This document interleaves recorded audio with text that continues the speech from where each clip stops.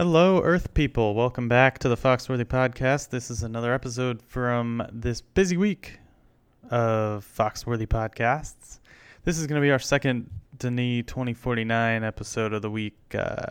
This week we are covering both 2013 Denis Villeneuve films. First, we covered Prisoners on Tuesday. Today is Enemy, another movie starring Jake Gyllenhaal, this time playing two people. And I really highly recommend checking out this movie. It's only an hour and a half. You don't want to know anything going into it. Trust me. It's one of those movies that just will... it'll leave you on the floor, whether that's good or bad. So go check it out. We have a spoilery conversation about it as we try to break it down and figure out what happened. Tomorrow we'll have a Survivor podcast, which will be our fourth and final podcast of the week. So make sure you're up on everything. Monday, we dropped our first Survivor preview for the Heroes Tribe. Tuesday, we dropped our Prisoners episode. Today, we're dropping Enemy. And tomorrow, Survivor 35 Healers Tribe. Thanks for listening. Please go on iTunes, rate and review, at least subscribe. Just hit that button. That's always nice. And keep listening. Tell us what we can do better. Tell us what we can do worse. Enjoy this episode. Episode 70, I believe, of the Foxworthy Podcast. Denis 2049. Enemy.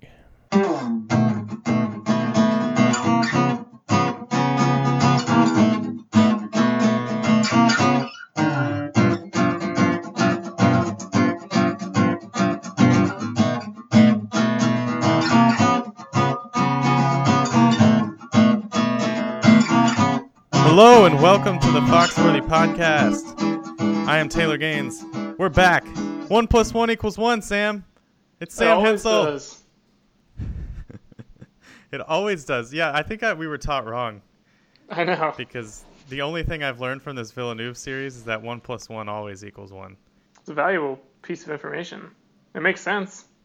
So this is the sixth movie in the Denis 2049 series. We watched August 32nd, Maelstrom, Polytechnique, Incendies, Prisoners, and now 2013's Enemy, which was actually made before Prisoners, but came out after Prisoners.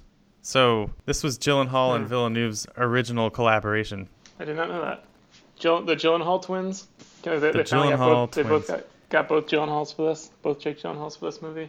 They didn't get... is Gyllenhaal Donnie Darko too? No, he is Donnie Darko. And this is his most Donnie Darko movie since Donnie Darko. I was going to say,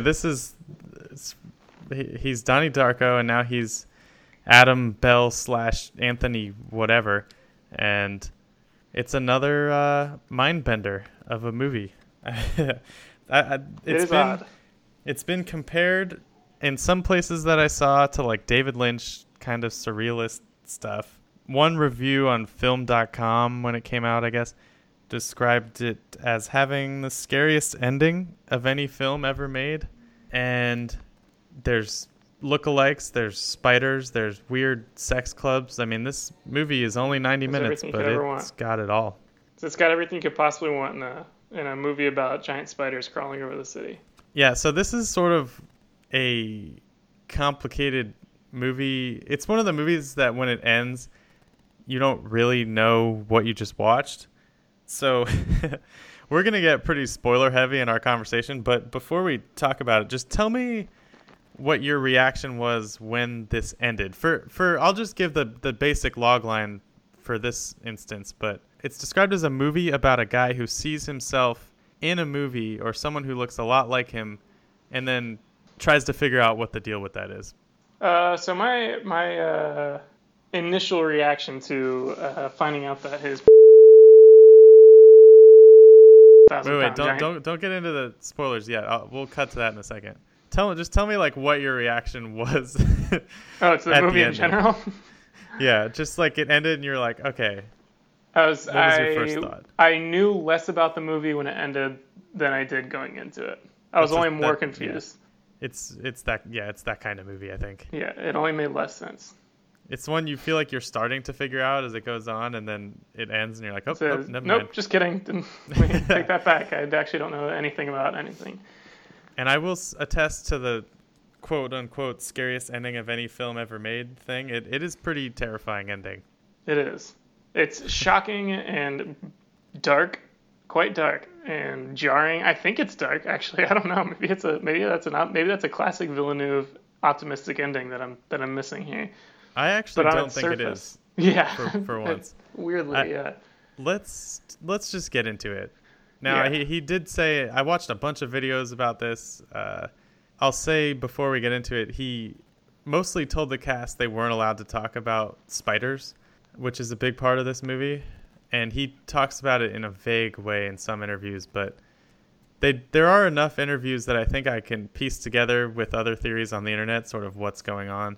And it's interesting that this was made before Prisoners, because I did see a couple interviews where he talked about just feeling like he was physically unable to make another movie until he finished this movie.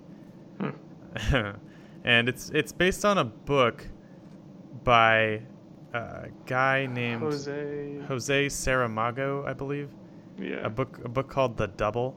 I don't really know anything about the book. And what's interesting, actually, I did see a production video where they had written up a bunch of questions to send to the author of the book, and the day that they sent them to him, one of the producers saw in a newspaper that he died.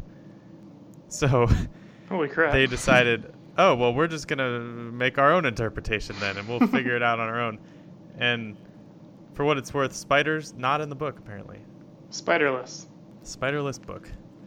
But, oh man, as much as I want to talk about the spiders, I think that's actually not where to start. I think we have to start with the basics before we can get into the spiders. Which is not a basic part of this movie. I'm going to run through the plot, and I want you to just sort of interject as you fancy, I guess. And then we'll sort of break it down and try to figure out what we think is going on here. So Enemy opens, it shows some buildings. It shows Gyllenhaal sitting in his car and his mom on his voicemail telling him she's worried about him living in his crappy apartment. Then it shows a shot of a naked pregnant lady on a bed. And then some words come on the screen that say, "Chaos is order yet undeciphered." Which is from the book. Which, yes, is from the book. And is also a pretty big hint that the movie's going to be confusing, and the first time you watch it, you might not know what happened. Yeah. After that, it goes right to, I almost said Joseph Gordon-Levitt, Jake Gyllenhaal. How dare you? It's because I write JG in my notes, and for some reason I saw that and thought Joseph Gordon-Levitt. I will say, they do make him look more like Jim from The Office than I've ever seen him look in this movie. He's got that long, flippy hair. He's got the beard. Sometimes he wears a shirt with a tie. I get it. So it opens with him going into a weird, sex room where he has a special key, and they basically watch women do stuff. And then a spider is brought out on a platter, and a woman's foot is shown descending down on the spider like it's going to crush it. And then we cut to our first classic Denis Villeneuve lecture scene of the movie. Classic, yeah. Which, in retrospect, obviously tells us way more than it should. And it's history teacher Jake Gyllenhaal talking about dictatorships and control and the way that totalitarian regimes control their people, and this is a pattern that repeats itself throughout history. He talks about a couple of ways they do it, like the carrot and the stick, basically. Like, they do it by trying to bribe you, and they do it by trying to be nice or good to you or whatever, and then after that they get more totalitarian, I guess. Right. And then there's a quote about the first time something happens in history, it's a tragedy, and the second time it's a farce, which I think is a relevant quote later on. But then there's kind of a cycle of watching him just do his lecture. It seems to be the same lecture every time that they show it for some reason. Get on the bus and go home, have sex with his girlfriend, and then for some reason he has a conversation with a guy at the school who's do you like movies? And he's like, I don't like movies. I don't really go out. And then he tells him he should watch this movie. He watches it after going to a symbolically overwhelming video store, and then goes to sleep, has a dream about seeing himself in the movie, goes back, watches the movie, sees himself, and starts freaking out, basically. So then the next whole sequence of the movie is him trying to get this guy, this actor, to meet up with him. And he calls his wife, and his wife thinks it's him because, as it turns out, they look the same. They have the same scar. They have the same voice. They have the exact same facial hair, which is like, this is not a separated at birth type thing. This is somebody carbon copied this guy. Like, the differences are literally, like, the actor, Jake, wears tighter clothes and, like, stands a little straighter. Yeah, and combs his hair. And combs his hair and doesn't put his hand through his hair like the other one does all the time. Right. And he has a wedding ring, the actor Jake, too. Oh, man. And then they eventually meet at a hotel, which, by the way, was filmed mostly using little tennis ball props, apparently. Like, they had to match up the tennis ball with eye level and have Gyllenhaal act against it. And there were some great Gyllenhaal stories that I heard where he would add in lines that weren't in the script, and then when he went back to playing the other guy, he would improvise based off the lines that he added in before. So like, he was literally improvising with himself. That's Gyllenhaal. He's the best for that. He really does seem like a genius. Like, right. There's a lot of talk in some of his interviews about the way that he differentiated the two characters, while also trying to keep them pretty much the same. And there's some cool videos where you can see him talking to Villeneuve and saying, like, as an actor, I need you to tell me how we got here so that I can figure out what to do. And it's just like, it seems like a really collaborative effort between them. And I did see a couple interviews with Villeneuve where he actually, despite what we talked about during our Prisoners podcast, said that this was the first movie where he really let other people in to work with him, which I guess that makes sense since he did end up making Prisoners after this. Yeah. But he said this was the first movie where he acted less like a dictator, I guess, which was smart for the content of the movie. Right. And let other people sort of be just as much a part of it. And Gyllenhaal described him, he was like, people have a misconception about auteurs. They think that they just do everything and have this grand vision. But what makes them brilliant is the way that they allow everyone to be artists themselves. And based off interviews I saw with production designers and the cinematographer and Gyllenhaal, it really sounds like they had a hell of a balance going with this movie. And they have some joint interviews where they seem like they really enjoy each other's company too. So all three you can definitely feel the love going into this one, I guess. Well, it's a lovely movie. Also, I don't know if you mentioned it, but there's a pretty valuable part where he steals the actor's mail from his studio. Oh, right. Yeah. Because that comes into play a little bit later. It's like a secret package that he chooses not to open for. It's another letter, just like Incendies, that will not be opened until the end of the movie. Right. Yes, because the role of the notary is sacred, and you cannot open other people's mail. It sends a really good message about not opening people's mail that isn't yours. So we'll get back into some of the specifics, but basically they go to meet each other. Actor Jake's girlfriend is like, oh, are you cheating on me again? And he's like, what are you talking about? It's just some fan. And she Googles the history teacher and goes and meets with him and has a reaction that is very strong. Like, she's just shook by seeing this other guy. Yes. Understandably, yeah. Just like her husband. The music is really dramatic in this movie. I had a lot of notes about this was the first Villeneuve movie where it felt like the music was like really over the top, just kind of making you feel really anxious the whole time. Yes. And eventually what happens is actor Jake, for one reason or another, decides that he wants to get rid of this other guy, and by doing that, he also wants to sleep with his girlfriend. And he tells him, listen, you let me go on a date with your girlfriend because she won't know because we look the same. And then I'll be out of your life forever. And he's like, all right, cool. Yeah, Professor Jake is way too okay with the idea. He's not like, no, why don't you just regular go away, or I'll tell your wife that you're trying to cheat on her, or like, he has no pushback, which is actually interesting. Kind of is interesting to think back on. Because he was, Yeah. Professor Yeah. Jake was like way too okay with that.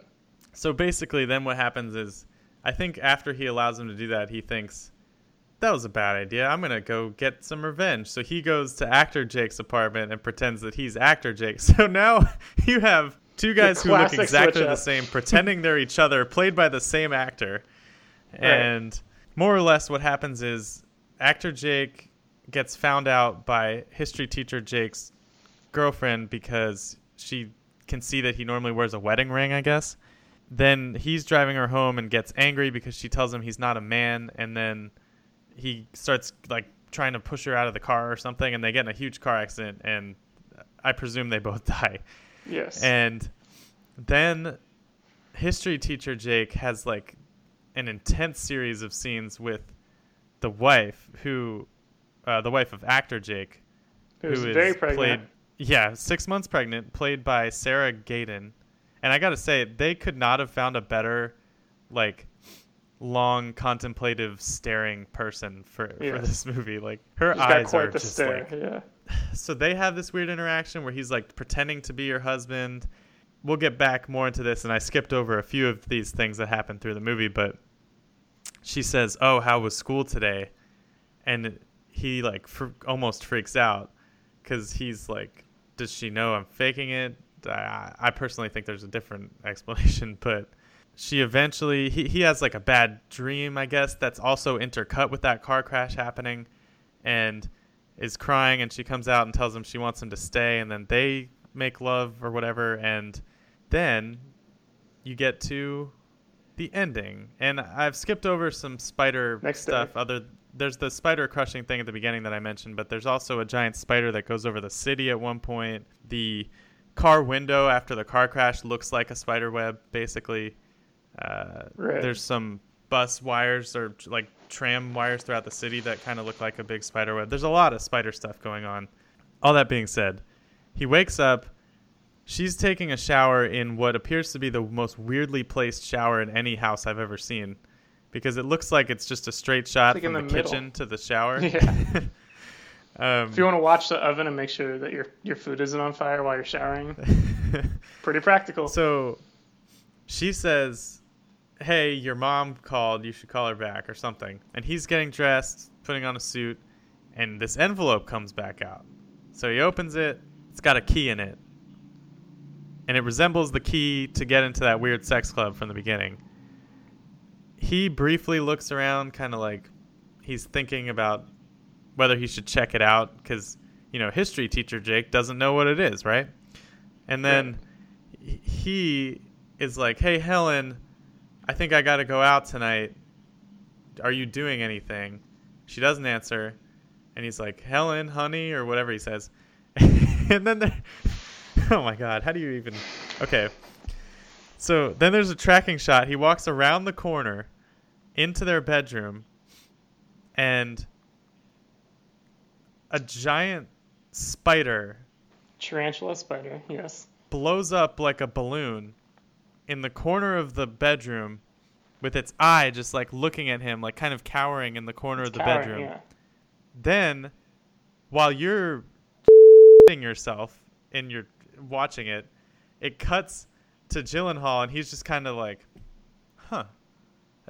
Yeah.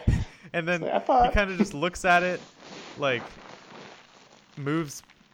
He like moves a little bit, and then just kind of looks very accepting of it.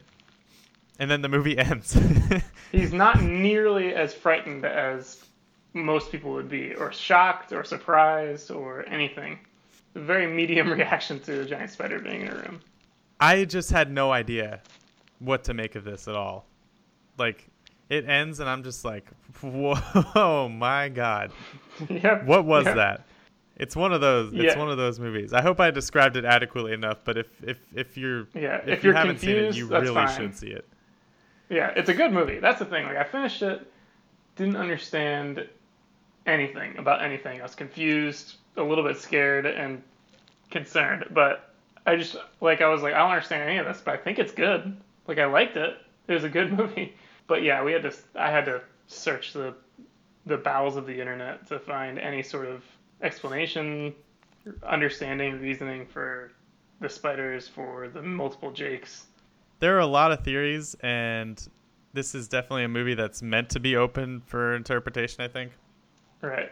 But based off what you're just talking about with researching and reading stuff on the internet, there seems to be one explanation that makes the most sense to me, which I want to talk about a little bit because it brings a lot of the rest of the movie into focus a little bit better. Now, the biggest thing to understand for the explanation to make sense is that Gyllenhaal is actually only playing one person the whole time. Now, whether the whole movie takes place literally or like in his subconscious, or he just has like schizophrenia or something, is up for debate, I think. But there are there are a lot of reasons I think this, but one of them includes things that Villeneuve has said in interviews. And although he pretty much tries not to explain what's going on, he has used a bunch of lines several times. One line he uses a lot is, "This is a documentary about my subconscious," and then he jokes and he's like, "Well, actually, it's a documentary about Jake's subconscious." And he also describes it as a man who has to learn the truth about himself. And there's even one where he explicitly says it's about a man who decides to leave his mistress to go back to his pregnant wife. So there's a lot of hints that it's just one person, and there's a lot of subtle ways that people talk about it in making of videos that make it sound like it is one person. The gist of it being one person, I think, boils down to actor Jake getting his wife pregnant and then realizing what he's committed to and sort of having a philandering, cheating nature and not wanting to accept that and not knowing what to do with that. Right. Would be the presupposed thing going into this movie. Because it's almost like that is like that all that thing happens before the movie. And then the movie itself is after he's realized what a philanderer he is rediscovering, is like coming back from that a little bit. Like what was it that Villeneuve said? It's like it's a man coming back from his... A man who decides to leave his mistress to go back to his wife.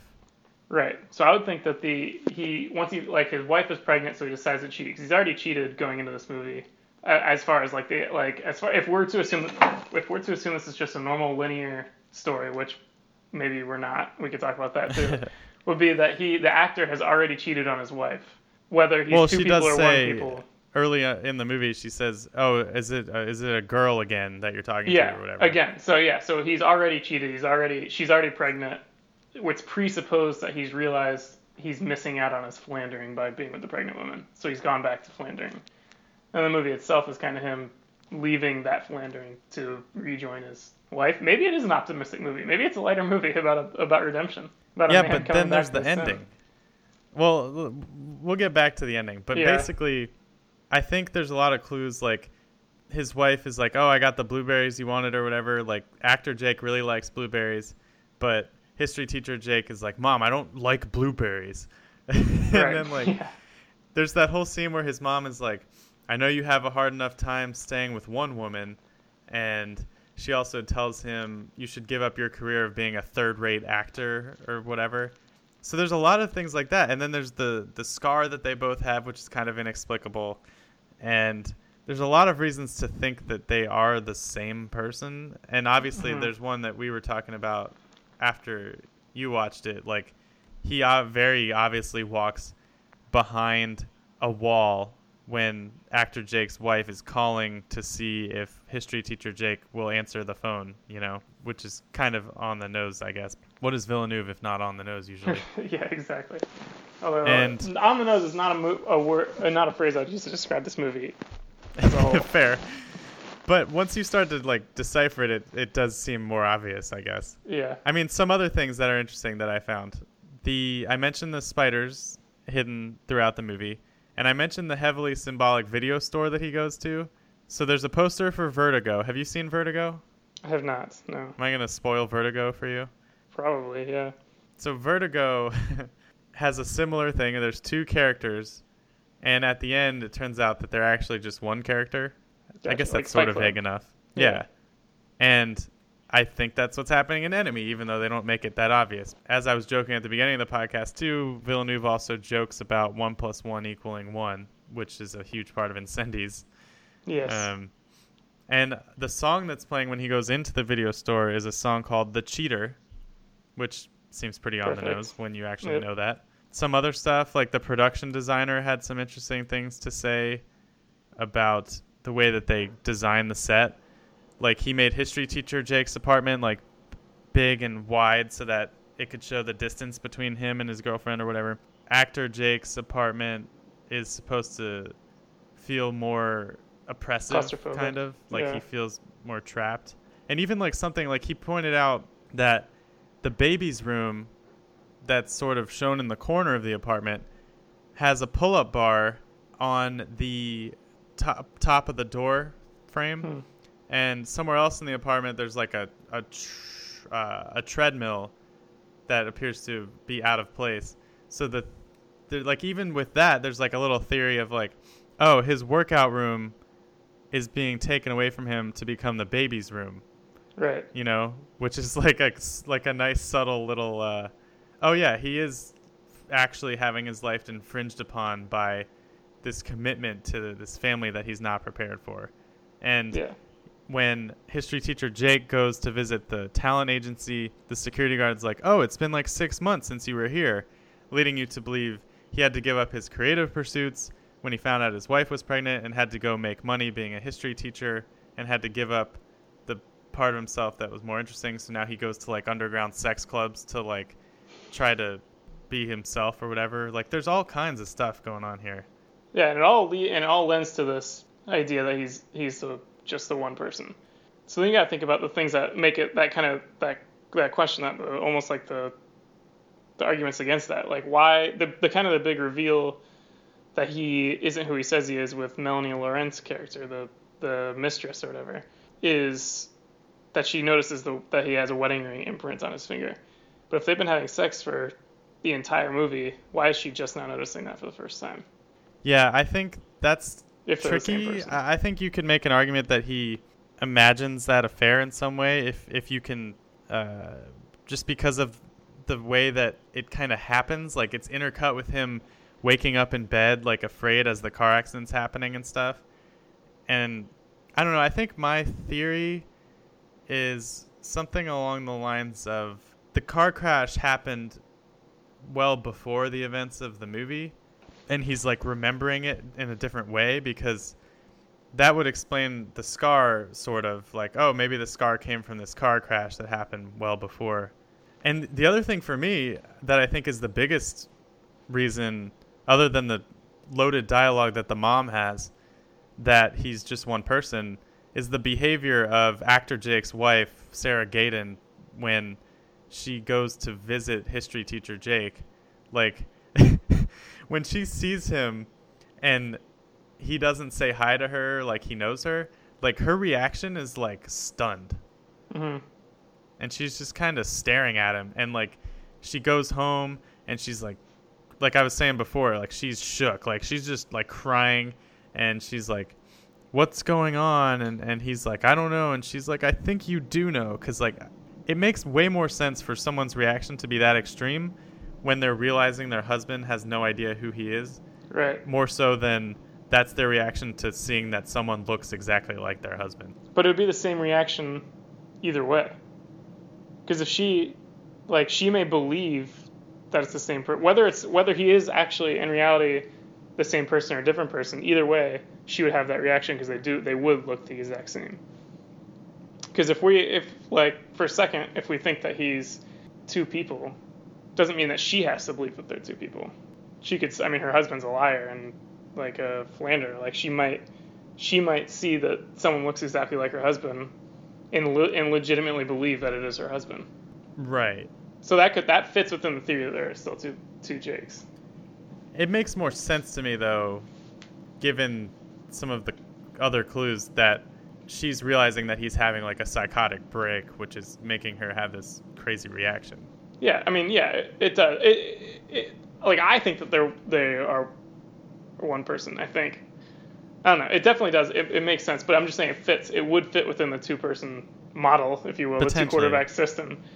For her, I don't totally understand the two-person argument though. Just in the context of like the cheating and the sex clubs and the spider symbolism and stuff. So yeah, like right. So let's get back into that because it does seem for a moment like it ends on like a classic Villeneuve optimistic note if you take in all of that theorizing to account. Like he comes home, he kills off actor Jake, whether literally or figuratively, in like this car accident. Right. And which is interesting because they're talking about the accident on the radio. Well, that's okay. Yeah, that's what's weird. It could be vague. It could be vague. It could be just like a normal like. It was pretty vague. Like it was just like there was a car accident last night, and then he turns the radio off. Right? It's something like that. And you see, like in the shot immediately before the shot of the city, you see the cop cars under the bridge with their lights on, which it looks like and it kind of looks like where it would have happened. I mean, so it's interesting. So I don't know. That's like. That's one of those intentionally ambiguous things, I guess. Yeah. I mean, if you think of it that way, that like, you know, everything's solved. He's not going to cheat anymore. He's committed to his family. He's going to be history teacher Jake now. It seems like one of those Villeneuve happy endings. But then that letter comes back into play where he opens it, sees the key to the sex club. And if you assume that it is one Jake, then his reaction is basically actor Jake coming back out because he looks at it and he's like, oh, you know what? I know I felt good about committing last night, but I want to go again. Okay, I got something for you here. Here's something I'm just not thinking about. Let's say they're one person. They're one Jake. But chronologically, this is a theory I'm having as I'm speaking. Chronologically, what if the very last scene of the movie is him, or chronologically, the last thing that happens is him getting in the car accident with Melanie Laurent or whatever, the mistress. And what if, bear with me for a second here, that very last scene is a cut to chronologically before the movie starts. So like it could theoretically be he gets this call from his mother it would have been the first call of the movie, so he's like, later he calls her back and meets with her. And then he gets the key to the club, and it's the first time he goes to the club. It's before the first time he goes to the club. And that's when he turns into this, and that would be him realizing, no, because she's too pregnant, I guess. But it could be him realizing, oh my gosh, I'm being oppressed by this woman, I'm going to go to the sex club. And then the movie starts, kind of. You know what I'm saying? The other thing, too, is the guy who works at his apartment who went to the sex club with him and wants him to bring him again. Right. But that would have been before this scene. I like where you're going. I think maybe he's been to the sex club once, but he's never cheated on his wife before. And maybe him deciding to go again would send him on that spiral to eventually cheating and dying in a car accident, I guess. Because if you want to go along with this, just thinking as we're going here. Sure. How about at the beginning of the movie, you have that shot of his pregnant wife sitting on the bed alone looking at the camera. Because then, in that case, it's like he led himself down a road that not only left him abandoning his family frequently to like go cheat on his wife, it forced them to actually be alone by him dying. How about that? It could fit. And so there's like if it's like a non-linear thing where almost like her sitting on the bed in the beginning is the very last thing that happens. Like she's just alone in the end. That's good. And then the very last thing that happens is actually the beginning. All that being said, though, there is that last moment that at least seems to hint at the fact that his wife is aware what's going on, which I think is what we're meant to take of the spider thing. Yeah. Because it blows up as he turns the corner in a terrifying moment of cinema and cowers in the corner like it looks afraid, which I think is really important. Yes. Because she, I think, realizes at least that he's going to cheat again, because she does say again, you know, and that could be a red herring as far as whether she's referring to Melanie Laurent, like you're saying that could happen later. I think she knows when he's like, I'm going out tonight, that she's lost him again, and that makes her afraid. And since he views women as spiders that are trying to trap him in his web, or in their web, that's why his reaction is like, oh, I'm going to squash this spider, right? I don't know. Is it? That's the thing. That's the reactions there at the end are the most interesting things. Like, he's almost like the Denis optimistic view here. If I were to look at this with Denis' previous movie, Colored Glasses, it would be that she blew up into a spider and essentially revealed herself to be what she actually is, which is like someone trying to trap him in this web, but she is scared and frightened. And his reaction is basically, I'm cool with that.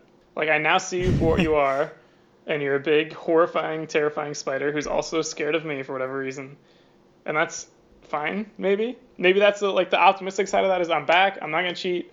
I see that you're a spider. I take it back. I'm not going to go out in that club anymore because you'll just murder me.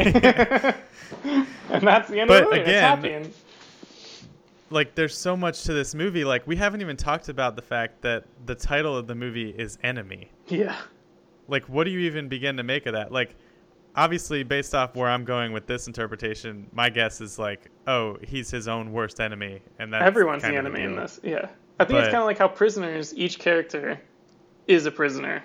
In this movie, each character is an enemy to Gyllenhaal in some way. Himself, his spider wife, his mother, who's essentially, like you were saying earlier, is essentially the spider crawling over the city.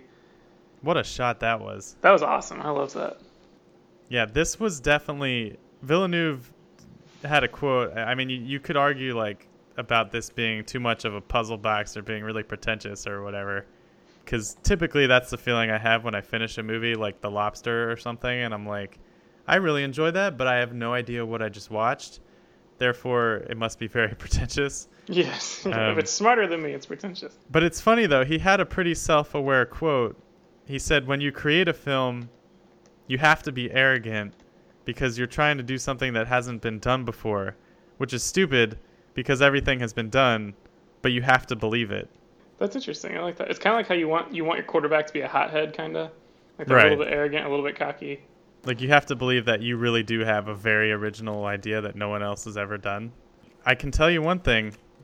I have never seen anything like this. I mean, yeah, it definitely has aspects of other things. Like, it has it's not very obvious, but it still has that trickeration of you thought two people were two people, but it really is just one person from Fight Club and Incendies and Vertigo, apparently, even though I haven't seen it.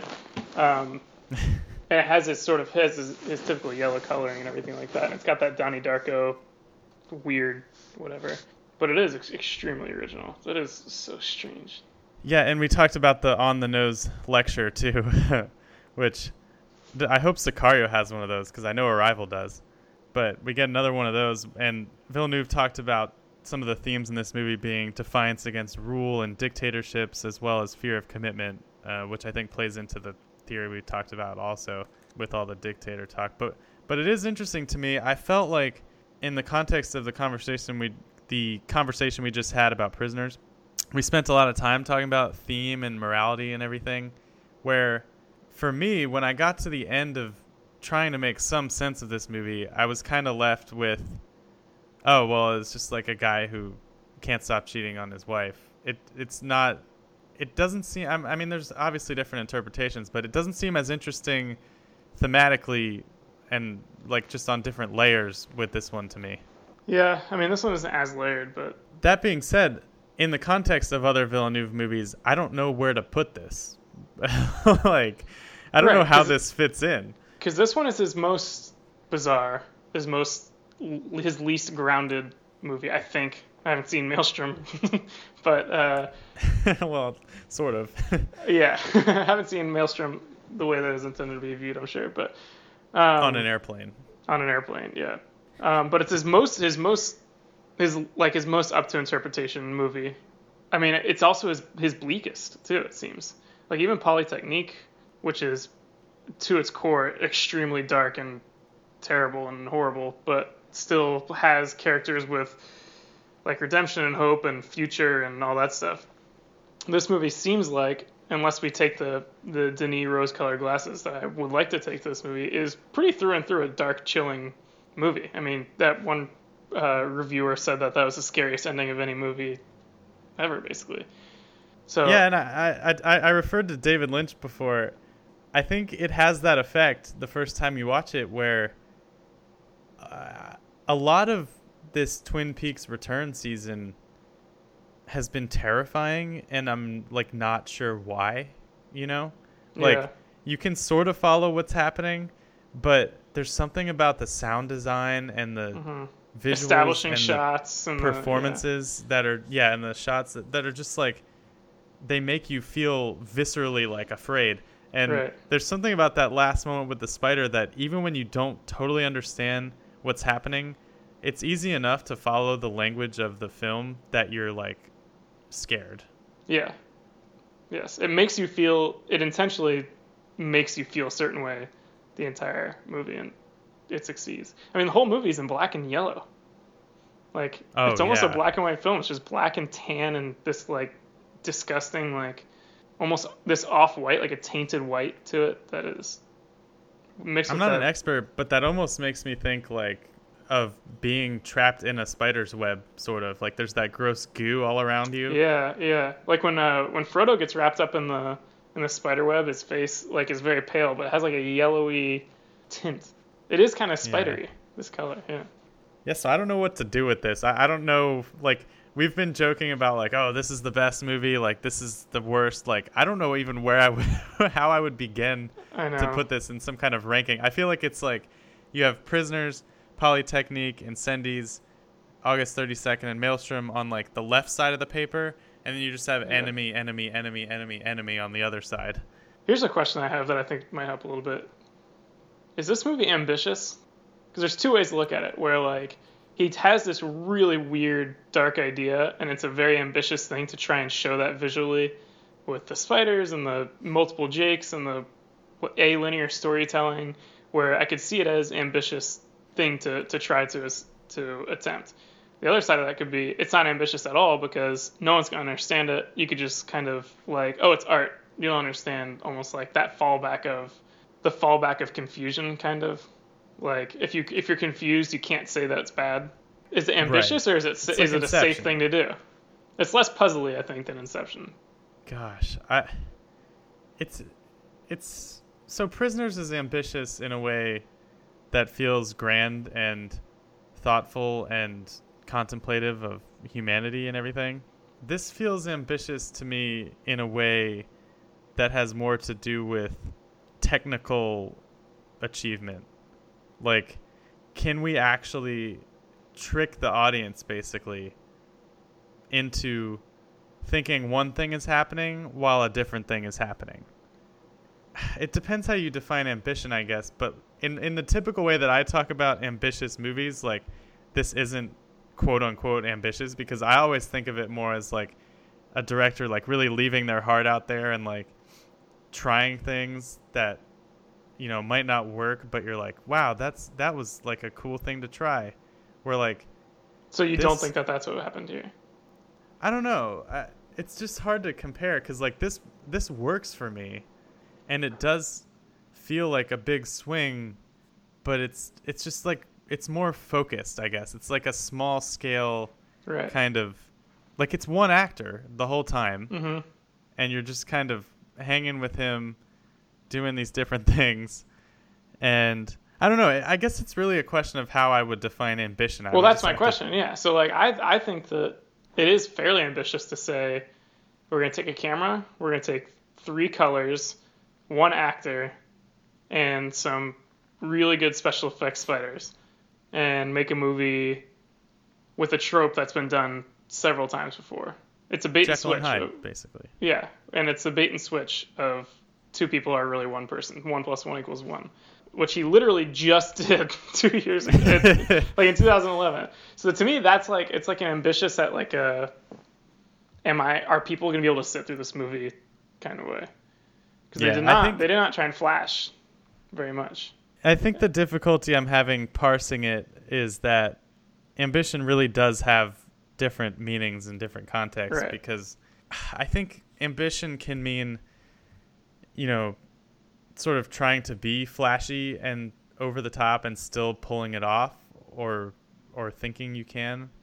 Or ambition can be being really pretentious and confusing and just seeing if people will stick with you. And I think that both of those, if you flip them, can be the opposite of ambition.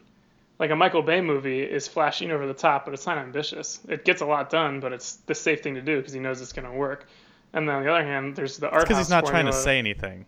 So it's only ambition within the context of saying something or just making a movie.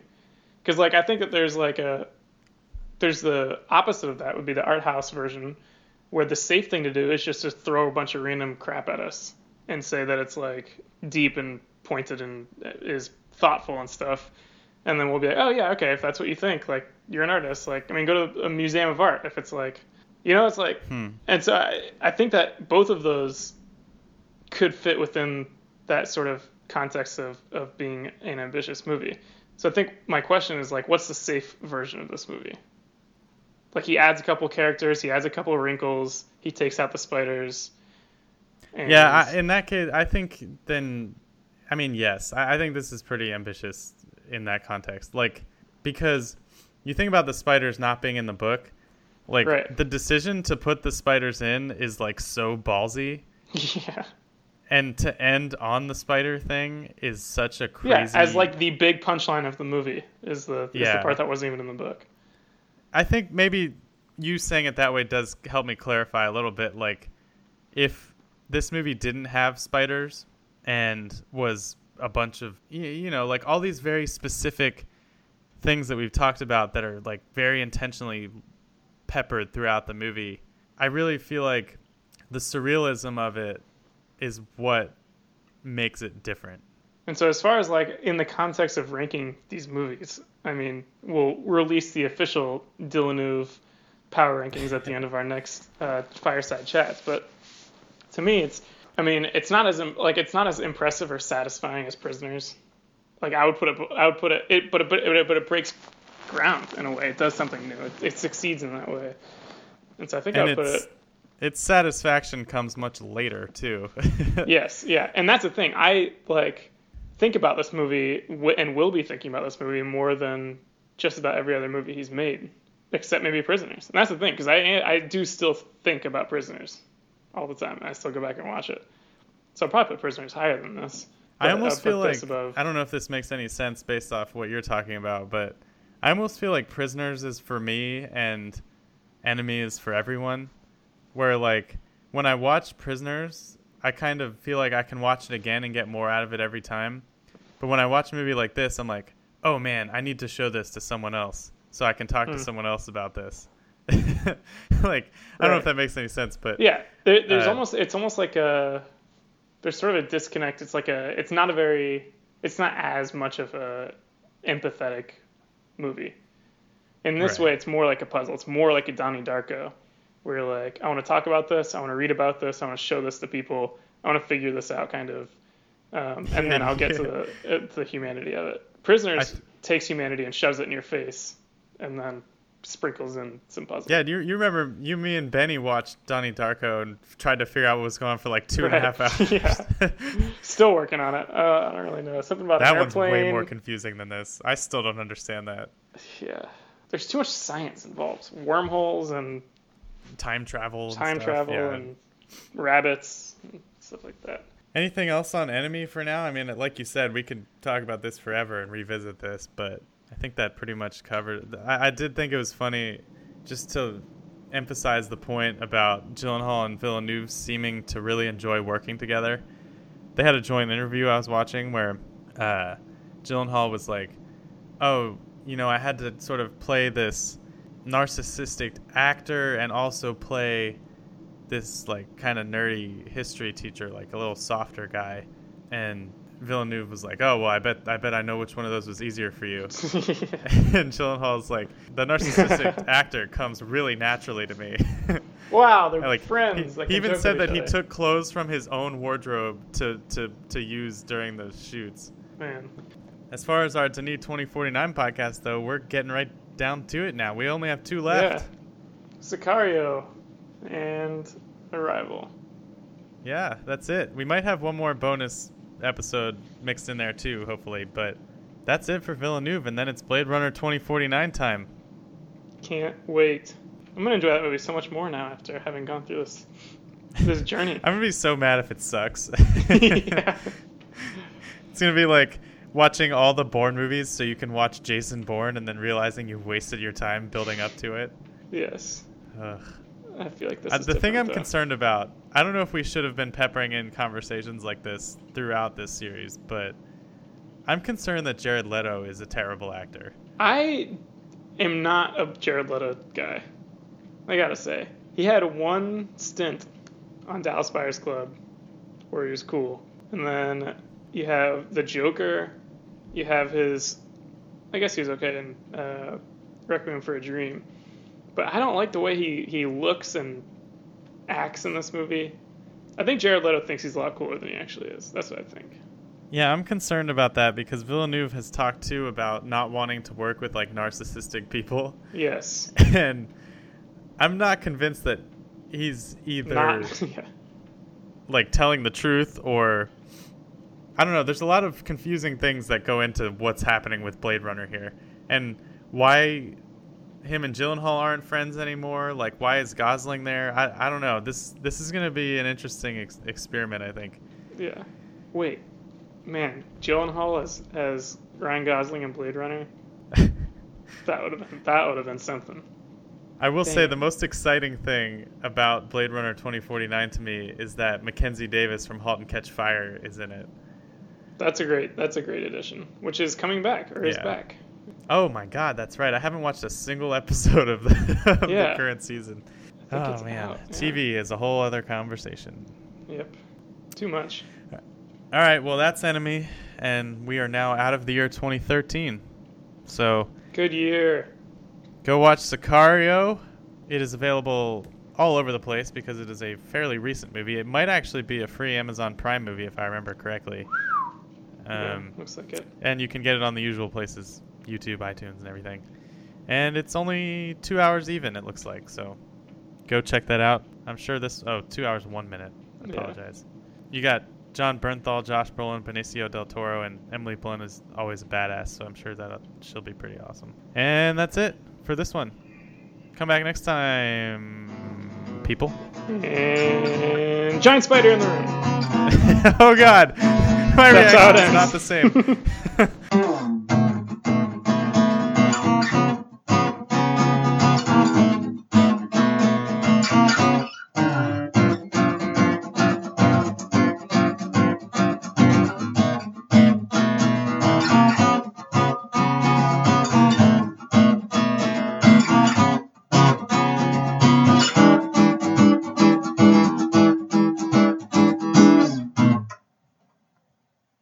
Foxworthy Podcast.